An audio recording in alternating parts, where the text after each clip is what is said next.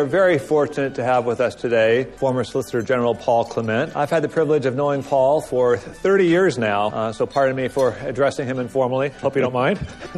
We first met in the spring of 1992 when I was among those interviewing him for a clerkship with Justice Scalia, for whom I was then clerking. Paul, I don't think I've ever publicly told the saga of how I had to wrestle the justice for days to persuade him to hire another Silverman clerk. But 17 days from now, Paul will make his extraordinary 110th Supreme Court argument as he represents high school football coach Joseph Kennedy in the case of Kennedy versus Bremerton, which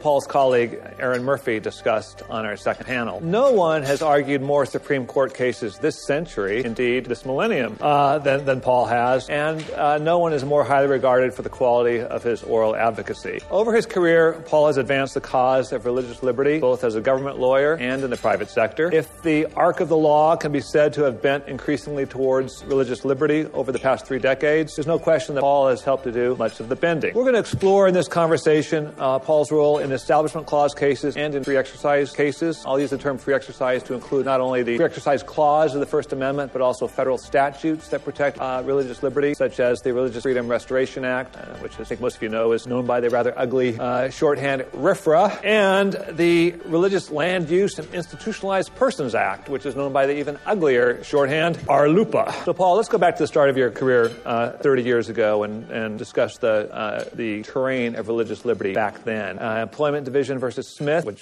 got a lot of criticism on the previous panel, was decided, I believe, while you were in law school.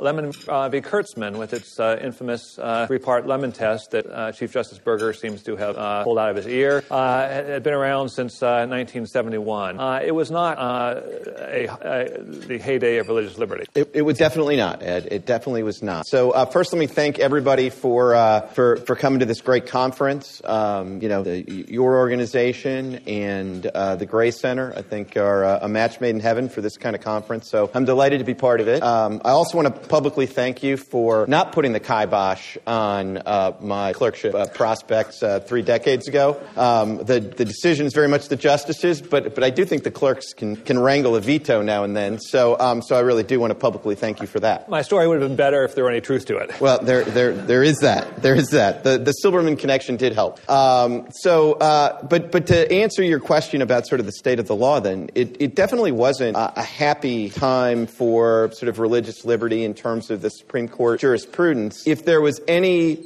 sort of daylight, if there was any sort of hope on the horizon, it was that the doctrine at the time was so obviously unstable. I mean, it was the staple of law schools at the time to teach Establishment Clause jurisprudence almost as a humorous interlude between other constitutional provisions, because the doctrine had gotten to the point where maps were okay, but globes weren't, or vice versa, I forget. But it had just gotten to this sort of focus on the minutia, the interior design of creches and whether there were sufficient reindeer were kind of the doctrinal staples of the day. So we have come a long way since then. And as I say, if there's any glimmer of hope, it was that you really couldn't sustain the doctrine of the 70s, 80s, and 90s because it was just internally inconsistent and incoherent. I was initially inclined to try to track separate Establishment Clause and free exercise developments, but there's so much interplay between them, and in so many cases you see that they're pitted against each other, and you can see a view of the Establishment Clause on steroids could leave very little room for free exercise. So I'd like to talk a little bit about that interplay and how it may have changed over the years. Now, one case while you were a law clerk, odd case involved Curious Joel. Do you want to talk about that a little bit? Sure. So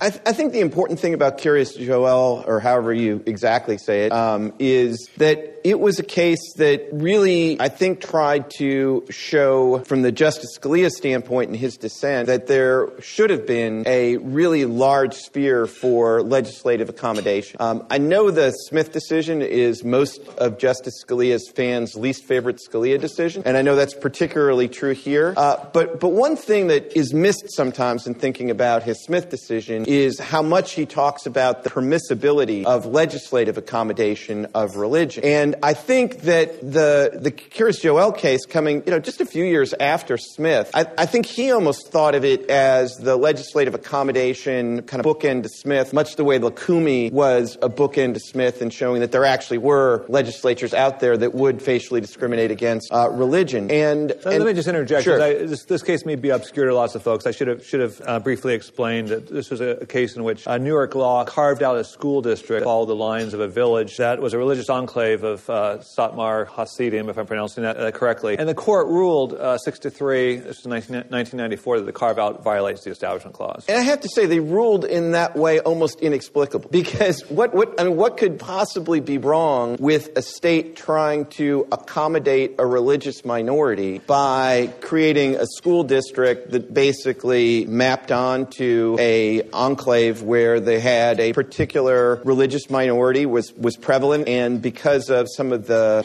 practices of the religious minority, they had some unique needs for public education. If my memory serves, they really took care of most of the children through private schooling, but for special needs kids, they really needed the funding that came with the public school system and the superior accommodations that they had. So it was just this kind of, in my humble view, one of the kind of most kind of humane pieces of legislation emanating from Albany in decades. And yet a majority of the Supreme Court said that crossed the line and became an establishment of religion, which to this day I find a little bit inexplicable. And of course, our old boss, with his typical understatement, began his dissent. The court today finds that the powers that be up in Albany have conspired to effect an establishment of the Satmar Hasidim. Now, after your clerkship, one of the first cases you worked on in private practice involved Wisconsin's school choice litigation and a supposed conflict between the free exercise and establishment clause. Yeah, in this case, even more than Curious Joel, shows the tension between the Establishment Clause and the Free Exercise Clause, at least in the eyes of jurists at the time.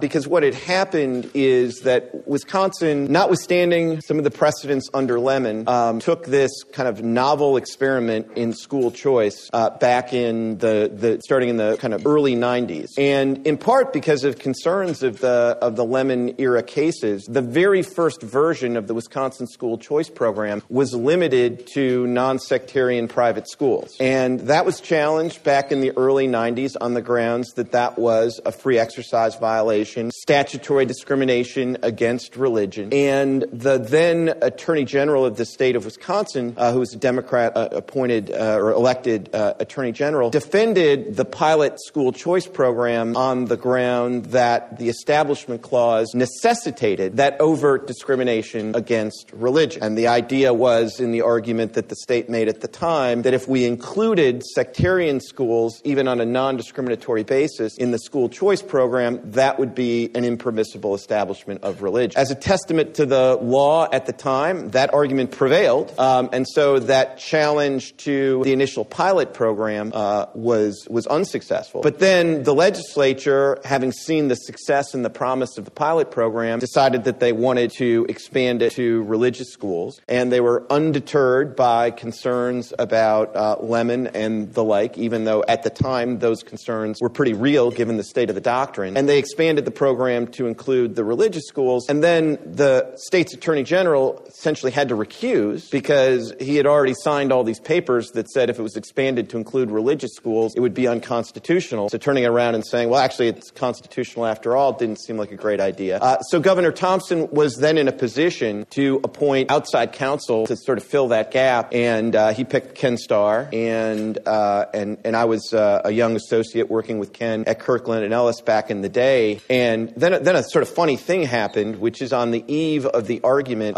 one of the justices on the Wisconsin Supreme Court recused herself, and that left the Wisconsin Supreme Court with only 6 justices. And the 6 justices split evenly 3-3. So normally when the justices on a high court split evenly, it affirms the lower court decision by operation of law. But this case had actually been litigated under the Wisconsin Supreme Court's original jurisdiction. So there was no lower court case to fall back on. And so under the rules that prevailed, this has happened a couple of previous times in state history. So under the rules that prevailed, it had to go back to the trial court and start over and work its way back up. So if they split 3-3 again, there'd at least be something to defer to. But in the interim, the justice who recused herself stepped down from the bench, and Governor Thompson appointed her successor.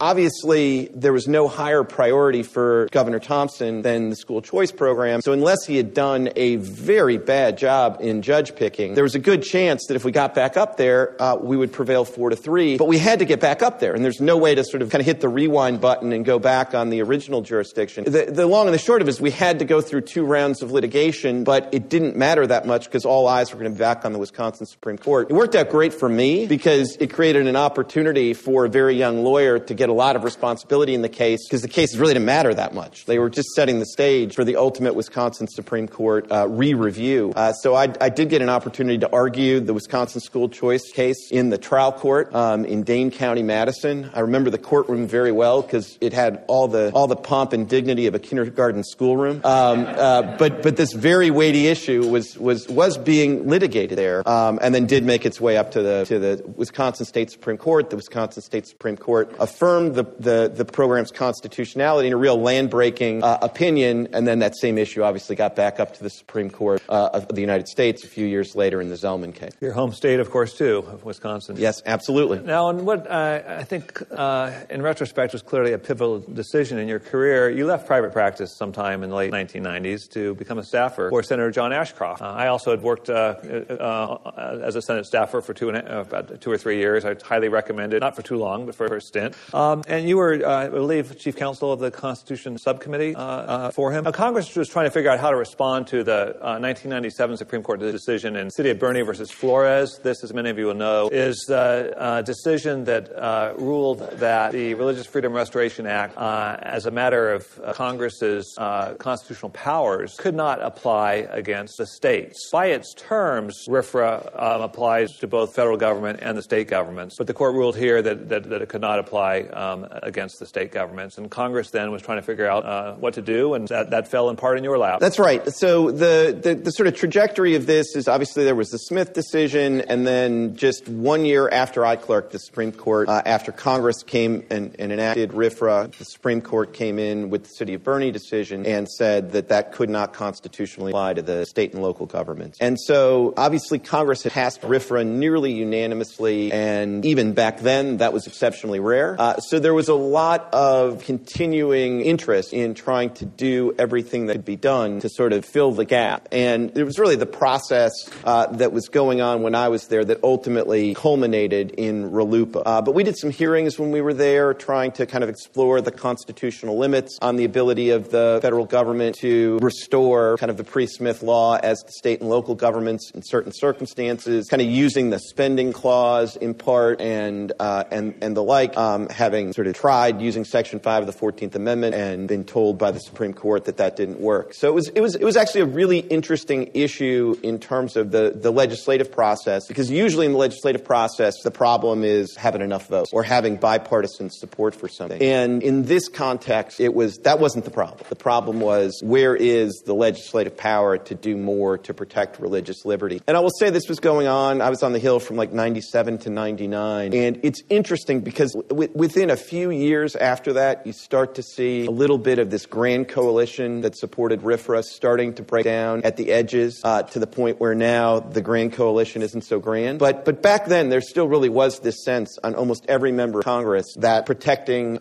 religious liberty was good government, good politics, all of the above, something everybody could support. Now, we'll talk in a little bit, let's talk some more about the upcoming Kennedy versus Bremerton case. But Kennedy isn't your first prayer at a football game case. You were involved with the Santa Fe v. Doe case that was decided in 2000. No, that's exactly right. After I left the Hill, because I wholly endorse what Ed said, working on the Hill is a great way to spend a couple of years of your life. The emphasis could be on great or it could be on a couple. You could go either way on that. But after I had this sort of really pretty clear experience, which is it happened while I was on the Hill that the Clinton impeachment process was going on. And I realized I was a lot more interested in the constitutional issues surrounding impeachment than I was about sort of the typical legislative material that I was supposed to help the senator get through. And that was kind of my signal that having had this detour, I should get back to private practice. And I ended up at King & Spalding trying to sort of build an appellate practice there. And Ken Starr, who I'd worked with at Kirkland back in the day, was very helpful in introducing me to Jay Sekula, who obviously many of you know and has become a dear friend of mine. And Jay gave me an opportunity to sort of pitch in on some of his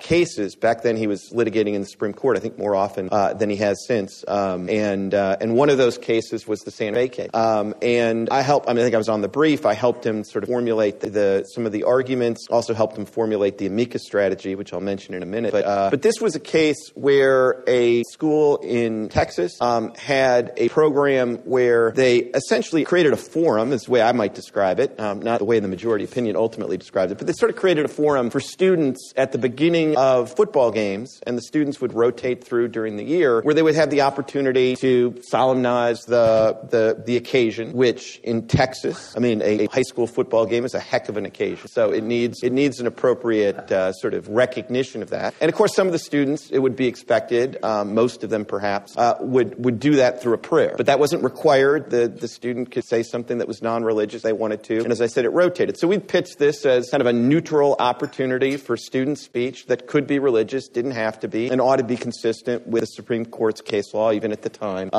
in the very late 90s. And we did fall short in the effort in the end, in a decision that maybe one of these days will be reconsidered by the court. I don't think it's necessary in the Kennedy case itself. But part of the amicus effort in that case was, at that time, the only way to win a religious liberty case in the Supreme Court, or really any case in the Supreme Court, was to get Justice O'Connor's vote and Justice Kennedy's vote, which is no mean feat. So we thought as part of that effort it would be really good to have one amicus brief by a former O'Connor clerk. And so Viet Din was tapped. The power of reason. To do that brief. Yes, power of reason. And for the Kennedy brief, we got a, then still obscure lawyer who'd been working with Ken Starr on his independent counsel investigation named Brett Kavanaugh to do that brief. So it was a great opportunity to work with some dear friends in an effort to try to get the court to do the right thing. In 2001, George W. Bush becomes president, ends up selecting John Ashcroft as his attorney general, and suddenly you're in the Justice Department. Yeah, lucky me, for sure.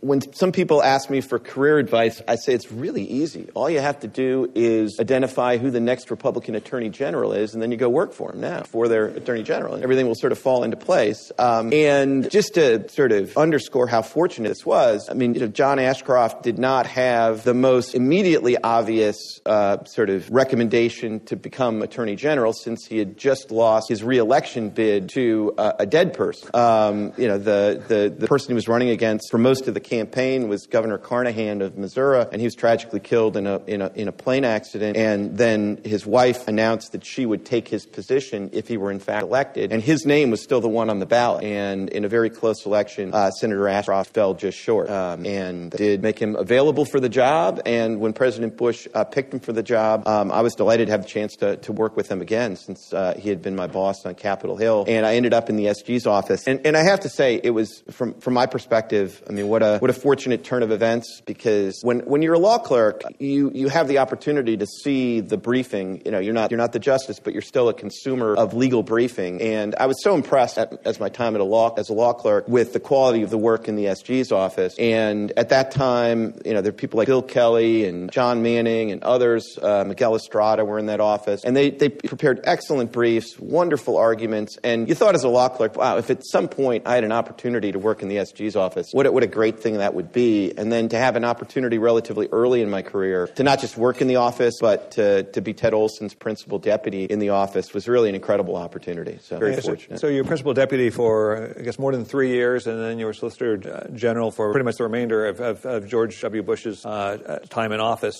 So many important cases decided then. Zellman v. Simmons-Harris, the school voucher case that we've talked about. Locke v. Davey, on the other side of the ledger, this was a 7-2 ruling that the Free Exercise Clause allowed the state of Washington to fund a scholarship program that excluded students pursuing a degree in theology. You submitted a brief in that case, unsuccessful, but I think we see the same issue coming up in other contexts context now, and it makes us wonder whether Locke v. Davey is going to end up being confined to a very narrow realm. Well, you'd think that like a brief that you wrote in a case where you lost 7-2 would not be a brief that you were that proud of. But I still think the SG's brief in Locke v. Davey was a fine piece of work, and I think if anybody wants to dig it up and take a look at it, it doesn't look that different from the majority opinion in like Trinity Lutheran or Espinoza, except there aren't as many apologetic footnotes. So I actually think it was the right view then. Whether that remains a decision about Washington State's ministerial sort of scholarship program and remains with this much precedential effect, or whether the court ultimately revisits it and formally overrules it, I don't know. But I do think that's a case where at best that decision over time has been limited to its facts. And I think the fact that decision was 7-2 shows how much change there's been over time. But I will say, if memory serves, Chief Justice Rehnquist took the majority opinion in that case, and I don't think he believed a word of it. And that's a highly controversial practice where particularly a Chief Justice will take an opinion, and in order to keep it kind of narrow,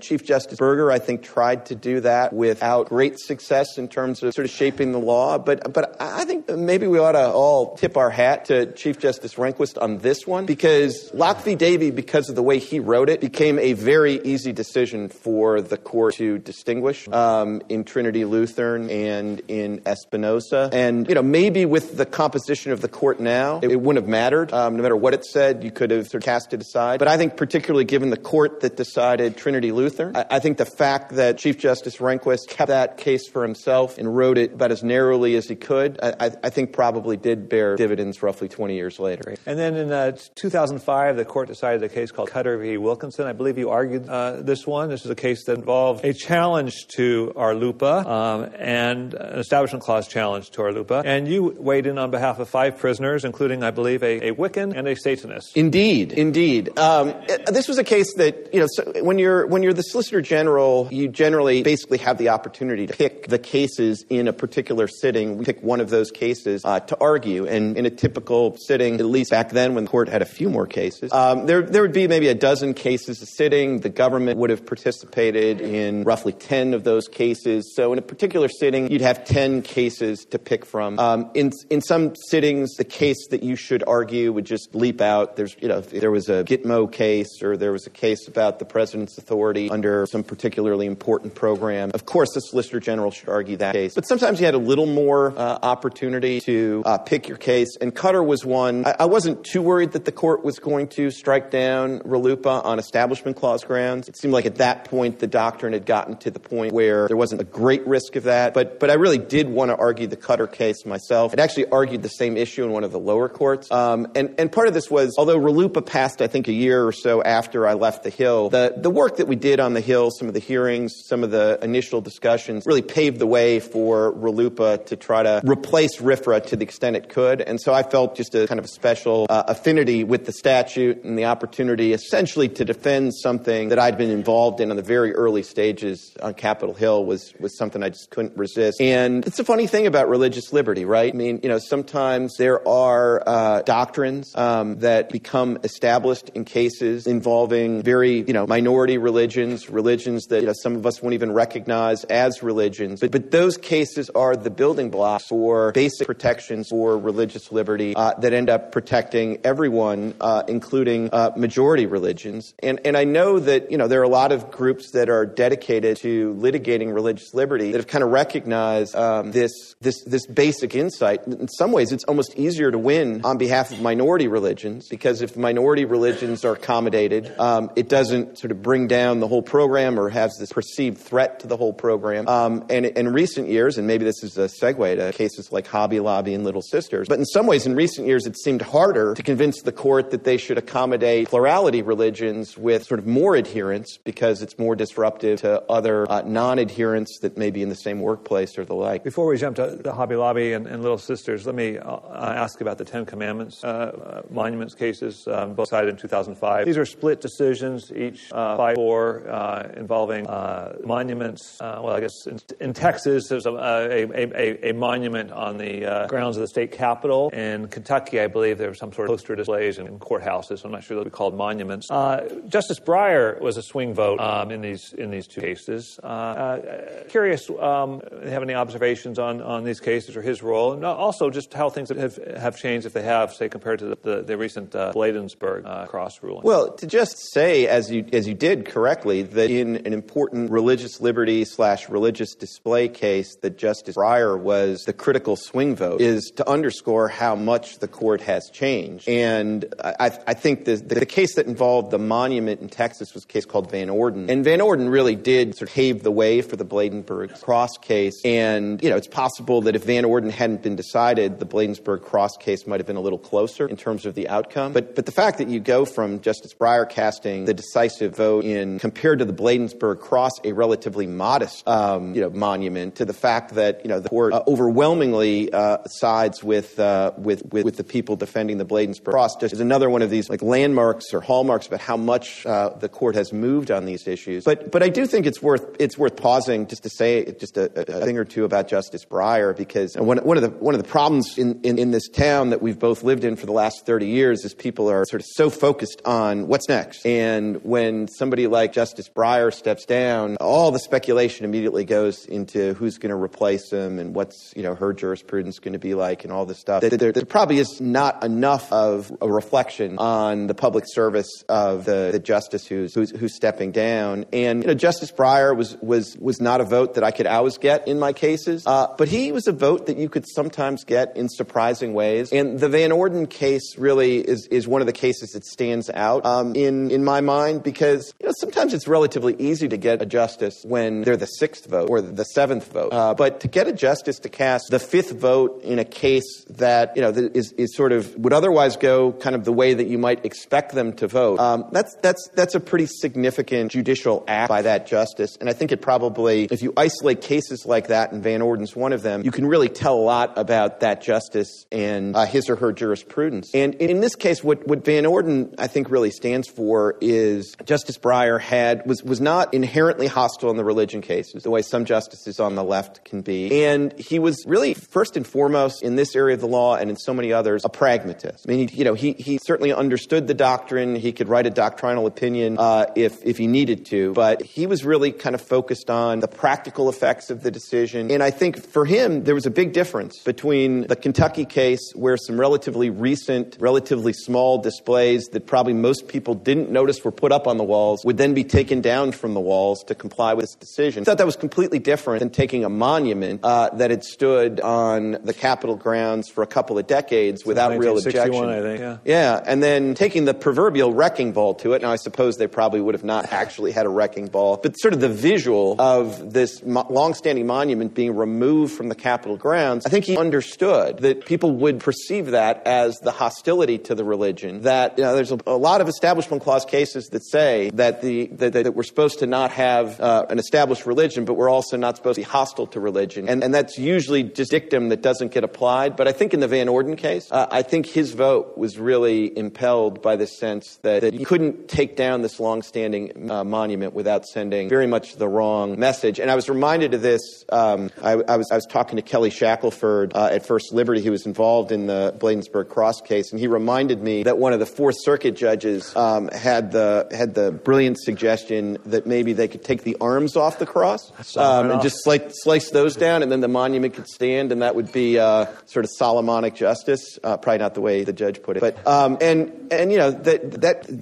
message of hostility that something like that, or taking down the monument on the Capitol grounds in Texas, would send, I think, is something that really resonated with Justice Breyer. Let's talk briefly about Hobby Lobby, Zubik, and Little Sisters before we get to where we are and how you see the future of important matters like Smith and Lemon, and perhaps even the Hardison, the reading of the Title VII accommodation. I think you argued all three of these cases, Hobby Lobby, Zubik, and Little Sisters, and they presented different aspects of the so-called HHS contraceptive mandate, the regulatory implementation of Obamacare. I think this is really where we see full bore the stigmatization of religious liberty, the use of scare quotes, the notion that the Religious Freedom Restoration Act, which, as you pointed out, had been adopted almost unanimously in 1993 with obviously a bipartisan coalition, now was very controversial State RFRAs led to boycotts. And you see the real clash between the religious liberty and the left's regulatory agenda. Yeah, these are hard cases to discuss briefly because they're hugely important cases, and I really feel like I was just blessed to get an opportunity to be involved in those cases. I'm a practicing Catholic, so the opportunity to represent the Little Sisters of the Poor is about the best client I can imagine happening. And we'll see what the Biden administration's kind of next move is on these issues. But I think they would be well advised to figure out a way to give an exemption to the Little Sisters of the Poor, just so they don't have to. Biden v. Little Sisters of the Poor is just not a case where I'd want to be, sort of betting on Biden. So these cases were just a wonderful opportunity to get involved. But as wonderful a client as Little Sisters have been, I first got the opportunity to represent Hobby Lobby, and they were also an amazing client. And I got the opportunity to fly down to Oklahoma and to sort of see their facilities and see how they walk the walk on a daily basis. One of the things a lot of stores of a similar volume to Hobby Lobby do what's called backhauling. So if they deliver their goods from one store to another, they have essentially an empty truck, and so most stores will backhaul pretty much anything in order to save a few bucks. And they had a policy that they wouldn't backhaul alcohol. They wouldn't carry shot glasses in the stores because that was all inconsistent with their religious beliefs. So it was really just what great clients in these cases, and the clients in these cases really are the heroes. So I'm just so fortunate to get a chance to be involved in these cases. But as you say, Ed, these cases really show that it's one thing if you're representing sort of one religious adherent in a prison who wants to have a beard or something like that, and you're miles away from the agenda of the left. But if you get in these cases where the religious liberty claim bumps up to free contraception, a woman's right to choose, issues of sexual orientation, that's where things are really getting hard in religious liberty cases. That's where the Grand Coalition has kind of completely broken down, and as you say, religious liberty starts being put in scare quotes as a synonym for discrimination, hate, whatever. And that's why these cases are so important, because the claim of religious liberty is hugely important. The cases, if you just look at them objectively, should be easy, frankly, because the idea in this area of the law is you can only force someone to violate their sincerely held religious beliefs and substantially burden that if it's the least restrictive alternative for the government to do that. And so the way that generally plays out is if you have a policy as the government where you really can't have exceptions just in the nature of the program, and taxes, for better or for worse, are a good example, then those are the cases where the government has a chance under strict scrutiny. But in a case where the government has already grandfathered thousands of employers and millions of employees for reasons no more sort of substantial than administrative convenience, and they've given an exemption to some religious groups out of a recognition that this contraception mandate might be religiously controversial, but refuse to give it to other religious groups that are almost indistinguishable, that ought to be a case that's 9-0. And these cases have been a tough and long slog, and they haven't been 9-0. What I'll say is, to me, the most interesting thing about these cases, just as I was reflecting on it, is there was something about the religious claim here which was ultimately bottomed on sort of the idea of what makes you complicit in the actions of others. That for some reason, judges, even a couple of pretty good judges, like Judge Smith of the Fifth Circuit, surprised me his vote in this. But judges, I think because there's a very similar legal concept of complicity, responsibility, aiding and abetting liability, they were really willing to kind of fly spec and question whether the nuns really sort of had this right. And sometimes they did it explicitly, more often they did it implicitly. And you put that next to a religious belief like transubstantiation, and it ought to be easier for the secular judges to accept the nuns' concerns about complicity than for them to accept transubstantiation. But the one they're willing to defer to, because it's so outside of their sort of compass, and the other, they were perfectly happy to second guess. So that's always been an aspect of the case that kind of fascinated me, and was part of why this was a tough slog to get it back to the Supreme Court. One last big question, or maybe two-part question here, the future of Employment Division versus Smith and Lemon. Lemon arguably has been marginalized into insignificance. Justice Scalia, of course, had his famous line comparing Lemon to some ghoul in a late-night horror movie that repeatedly sits up in his grave, and but explained that such a docile and useful monster is worth keeping around because you never know when you might want to use him. But it does seem that Lemon isn't a big obstacle now.